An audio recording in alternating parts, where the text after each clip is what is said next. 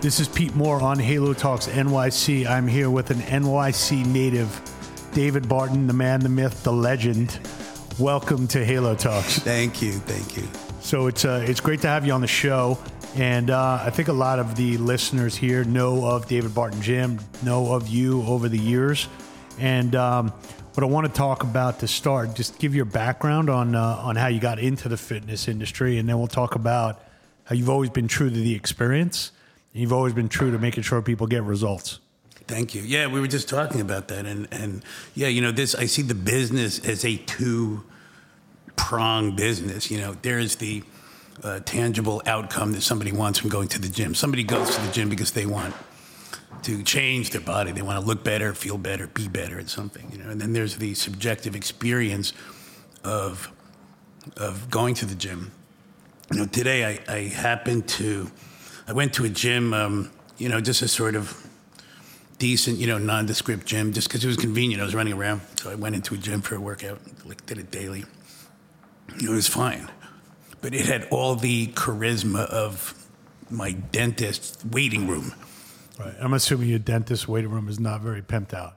No, it's not. All right, that's good. I get it. I want to make sure people know where we're going with this. No, my dentist. His waiting room just sucks. And the gym didn't suck, but it was just there. It was just a room with equipment. And early on, there was this time when I was growing up in New York, and there was this thing that kind of doesn't exist anymore called nightlife. And you go out at night, sure, and you'd see your friends there, and it was like the whole daytime world didn't exist anymore. It was exciting, and you see people, and that's where you lived at night. In the nightclubs, and it's kind of you go to these places, and you walk into this place, and I grew up in this world, and so when I started doing the gym, I realized that this was show business. Sure. I was going to be in show business. I'm putting on a show. I'm entertaining people. And if I can't, I can't get them the results that they want. I can't get them to my trainers. I can't tell them how to work out if I can't get them there and have them stay, Right. So basically, you were probably the pioneer in understanding that if someone's going to go do something that's related to work and creates pain, you might as well do it in an environment that's awesome. It's fun to be in, right? Have to, man. Listen, I'm in the business of selling something that people don't like. Right. I mean, they like the outcome, but they don't like the process. Sure. So, I have to get them there any way I can, So to me, so much of what I did went into, creating, this experience. And it's not about, people always think it's about design. And, it's not just design. It's about this emotional, visceral experience when you walk in the door, how you feel. So how do you've built a number of gyms through the years. Now you're doing a TMPL, Temple brand. When you go into a raw space, what happens in your brain? I have this, I have a couple of things going for me. One, for some reason, I'm able to, stick my finger up in the air, see which way the wind's blowing.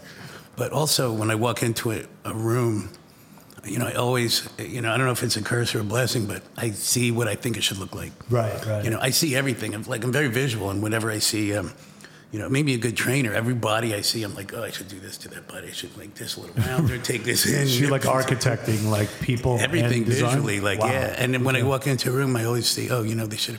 Let me just move the furniture around in my head and paint the walls. I do that actually when I go into a hotel room. I'm like, this place is not designed properly. That should be here. I need to be able to see out the window. I want to see the television. So I do the same thing. I'm actually moving stuff around, and then I try and put it back. When I'm done, this is what I try to do. But when you walk into a space, do you look at a space and say, look, I know this is going to work, and you kind of architect it in your brain and say, okay, this is going to work, and then move on to the next location and say this doesn't work because the vibe just doesn't feel right to you. You've been doing this for 30 years, right? Yeah, I mean the space has to have certain components to work. Yeah, the space that somebody walks into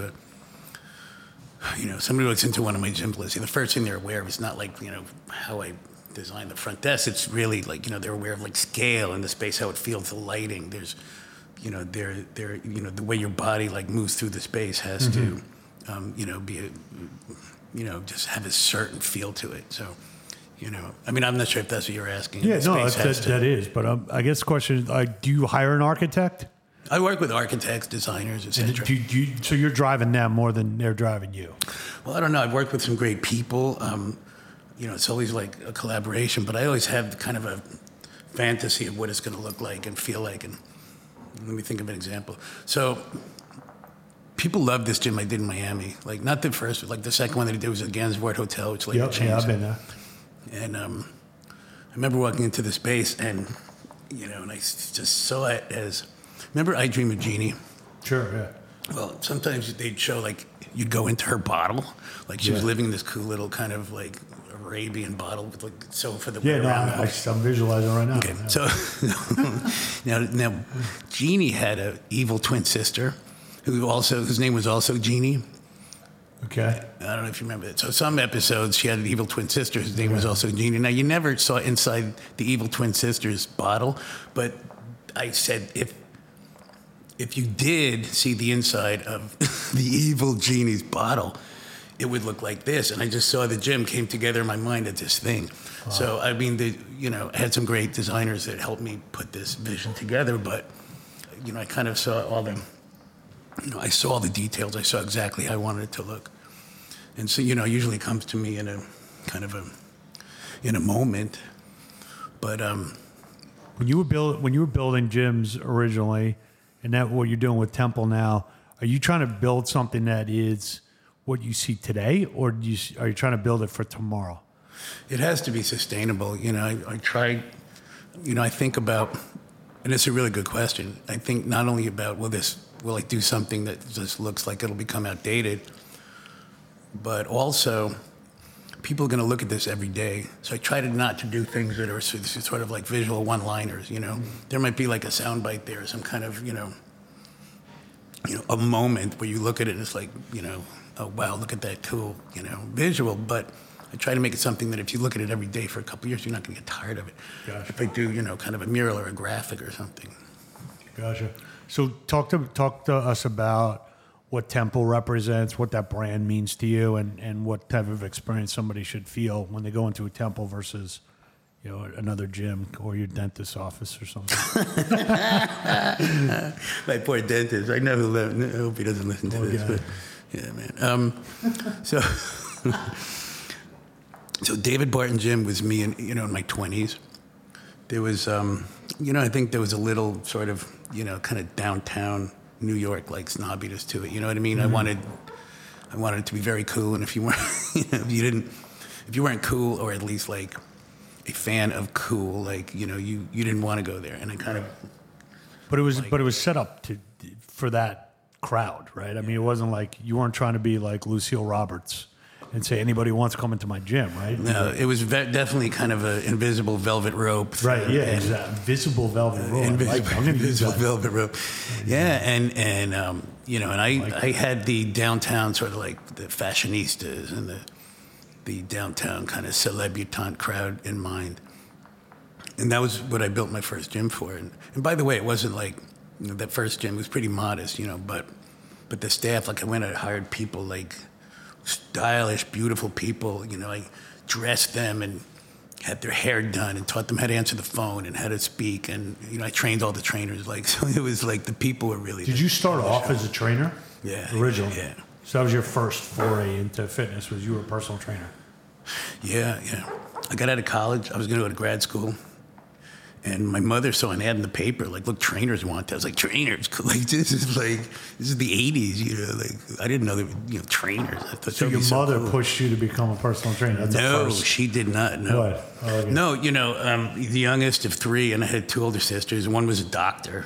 One was going to work on Wall Street, and the son comes along. And for years, they were like, when are you going to give up this, I was the primper, I'm bodybuilding. They were like, when are you going to go to law school? I'm like, I'm never. Look, now I have like 10 gyms. Like, I'm not going to give this up and go to law school. I think they finally sort of accepted that. But no, my mother just, she circled it in the paper and said, look, there's trainers on. So I went and got a job as a trainer. I thought, this is so cool. Where was it? New York Health and Rec. That was my first job. It's like about $4 an hour. And I was so happy, but I got another job at this place called Sports Training Institute, and I worked the days that I didn't work at I just said, give me every shift. I just want, I'm like, how do you, getting paid People to be do in the that gym? anymore? So cool. People are like looking for like how much time off do I have? Like back in the day, you used to train like 80 hours if you had to. I did. I worked. You could, right? I went off on my own because $4 an hour wasn't paying my rent.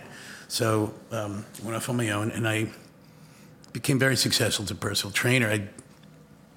Just because I loved it, and I like soaked up, science. I was kind of a science nerd, which was a lucky kind of break for me that I was able to, follow some really smart gurus and like follow them around and, absorb their knowledge. And, but I worked 7 days a week, freelance training, and, 5 in the morning till midnight. Sundays was my half day. That's awesome. And I finally had a pillowcase full of cash. I opened up my first gym. That's great. That's great. Yeah. But yeah, so I started as a trainer, and it was, and I looked around and, gyms, just the people I knew wouldn't be caught dead in the gym. The 90s, gyms were, leg warmers and leotards and headbands that were purple. And it was just very sort of like suburbanized, kind of, very mainstream, the ultimate mainstream experience. So as you see, let's say there's a personal trainer right now who's doing the 90 hours a week, loves it, knows the science. What would you recommend to them right now? Would you say, hey, save up enough money, put it in a pillowcase and open up your own studio? Would you say, hey, go try and get a job at like a Peloton so you can, get some scale and you can be on video, start up your own Instagram page and train some people and get in some pictures with celebrities? I mean, it's a different time right now, but personal training still gets you the best results out of anything. I do It does. 5 or 6 Group X classes and, I'm not bragging, but I still look like I look. I could look like you. If I was personal training. You look fantastic. Thank you. I appreciate that plug. So let's keep going down that path. For everyone listening, since this is just, a kind of just an auditory thing here, it's just a radio thing. We can tell people, like, you look good. I'm looking at you. I'm working out, but I'm not doing personal training. No, but my point is that, a lot of people are saying, oh, I do this mirror thing, or I'm doing Peloton, or I'm doing Soul Cycle, or I go do this place 2 days a week. Like, at the end of the day, if you use a personal trainer 4 or 5 times a week, you're going to get great results. Yes, especially if the trainer's good. And, for trainers, learn the science. Like, there's a lot of bad certifications. There's some really good ones. Resistance training specialist is great when you learn biomechanics. There's a couple other really good ones. I think training's great. I would say, like, train people, unless some people, I got kind of burnt out. I did it a lot. I did, like I said, it was 7 days a week. And it was like all day, every day. And, I barely slept. And I kind of burnt out. But I had the idea, I had the idea, I get paid every hour that I work, but if I had a bunch of people working for me and I took some of, I had a little piece of what, what they took in, then, I could sit back and kind of, teach other people to do what I do. With my first gym, I didn't hire anybody with training experience. I hired all people off the street and taught them the way I wanted them to train, and that was a great training staff. And some of your clubs probably in New York City, from what I know, did the most personal training, bar none. In the on 84th and Madison? 85th and Madison, yeah. That was insane. It was like $300,000 a month or something. And twice that. Twice that. Yeah. All right. It's a little seasonal, but yeah, I was doing $6 million plus a year in training. It's unbelievable. And it was an 11,000 square foot space. Trainers were like on top of each other. But I always, I was lucky with the training thing. Not really. It wasn't just luck. I worked very hard at developing that training. So do you still see, if someone's a personal trainer right now, would you recommend to them, hey, stick with what you're doing, get a good clientele, and figure out ways to blow yourself up on social media, but don't give up and just start doing group exercise classes? What's your advice? I think you got to follow your calling. I did what kind of made sense to me at the time. I really wanted to do the gym thing because I saw this opportunity. This was the 90s. Again, it was a different time. With the money I had, I couldn't have opened up a gym today, and I really bootstrapped it with the money that I saved. I saw this. There was a market I saw of people who, because of the computer, I guess, people had more taste than money suddenly, and I was like, there were people who would respond to something like just because of their taste, just because it had like style and it was cool. So like, I can make it okay for cool people to go to the gym, and it was the right time, and so that was, just something that I kind of I had this idea that I just had to see it through. And Temple, the same thing. Temple, I had this idea and I just had to see it through. I, retired sort of from the gym business for a minute. So from a standpoint of pricing, like you've always been, kind of towed the line of pretty close to Equinox pricing or maybe even higher. So how do you think about, getting paid for the value of what you are giving to people? I think that, what we offer is worth every penny of what we charge, if not more. The only reason I don't like to charge a higher price than I do is because I don't want it to be like all, the same, rich executives. I want like young, cool people to be able to come too. Right. Who are on their first or second job. They're in New York and just want a mix of people. I don't want it to be like all people who, are established. So they're like older because they have a good job and it just gets boring, So there's like young, creative, cool people that just are cool to have in the gym and have good energy. So I want to kind of, be a little bit democratic in that way. Interesting. Good. So what you're doing now at Temple, what's the goal on number of locations? Keep it in New York, move it outside of New York. You got a couple of new projects on tap. Talk a little about that. Maybe a little plug. So Temple, I did my first Temple. It was on 49th between 8th and 9th. And, we were acquired by TSI, as you know. Mm-hmm. And so we're building Temple number 2 in the West Village on 10th Street and 7th Avenue.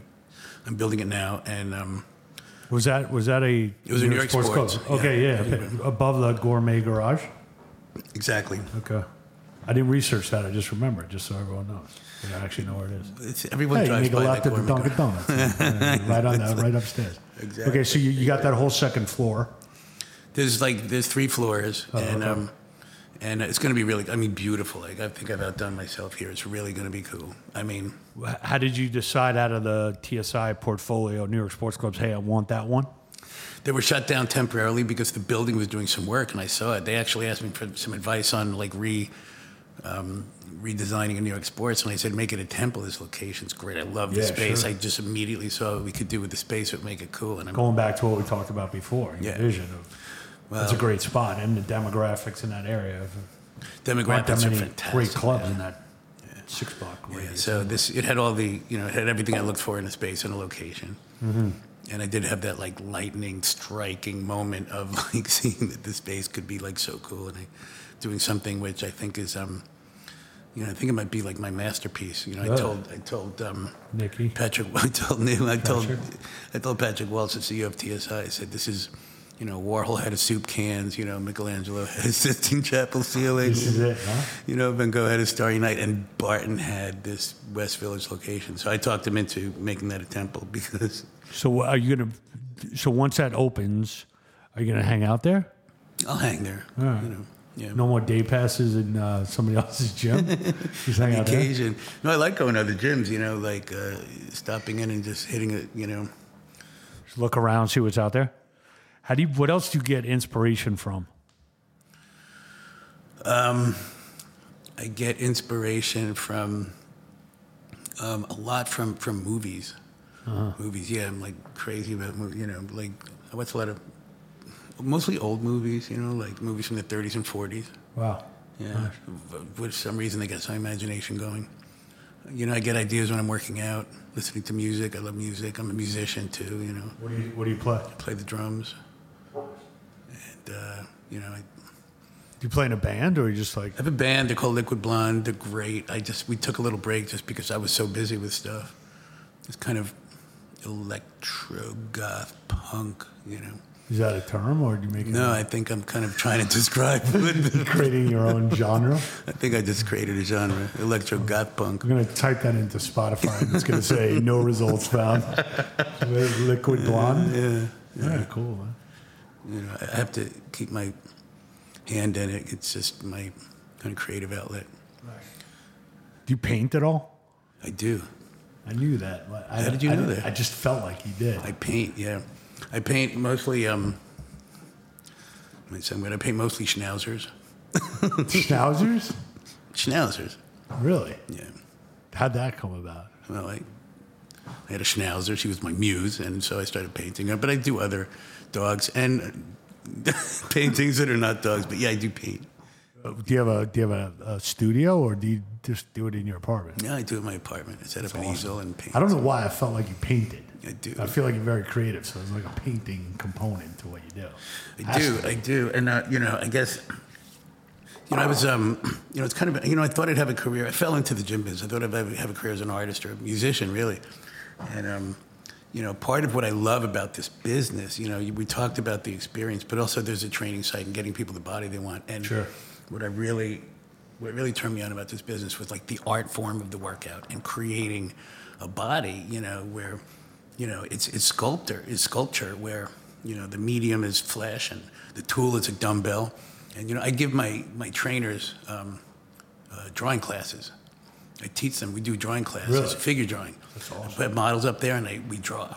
And I say, today we're artists. We're drawing. And, you have to learn, the science of exercise. If you're great at the science, you can be a fantastic engineer, but are you an artist? Do you have an eye? Can you get this person something that's going to be, physically pleasing too? Like, or, be able to, understand when you start out, like exactly where you want to go with this, with this body, because you do have some control over that, So to sum that up, basically what you're saying is that if you're a personal trainer, you better have a strategy and think through and vision of like what that person's going to look like after you're done, working on them. And also, if you go into a space or you're architecting, you're basically a dream architect. I use that term, dream architect. So you walk into a place, I look at a company, I say, hey, I'm going to help you architect whatever your vision is into a business. And you're basically doing the same thing with people. And you're architecting and designing and basically been at the forefront of the sector of people to think differently about, what a workout environment looks like. So you're a trendsetter, and now you're still the pace car. So how does that feel? You feel a lot of responsibility and. No, I do my thing. I mean, I hope, that the things that I do well, people can get something out of. I've had a lot of people tell me I saw you do this thing, and I'm doing it in my gym. People who are in the gym business. I look at what they're doing, and I'm like, no, you didn't. You didn't. You took a couple of pieces of that, but you're not doing it. This wasn't about a wonky light fixture. There was a reason I put that light fixture. You know what I mean? This was, but I'm happy when I can inspire. Yeah. Well, keep innovating, keep inspiring, and people notice what you've done and what you're doing, and you're changing things for the better. So, thanks for being on and giving us all this good intelligence. And then paint me a Schnauzer. I'll paint you if you like a Schnauzer. I could paint other things too. I could paint other breeds of dog. All right, I'll come up with something. Okay. I got bitten by a dog once. So. You did? What kind of dog was it? It was like a mutt, so that won't be on the list. Okay. All right, cool. Thanks for being on Halo Thank Talk. you so man. much. It's awesome. Thank you. Okay. Great to see you. Thanks. You too. Fun.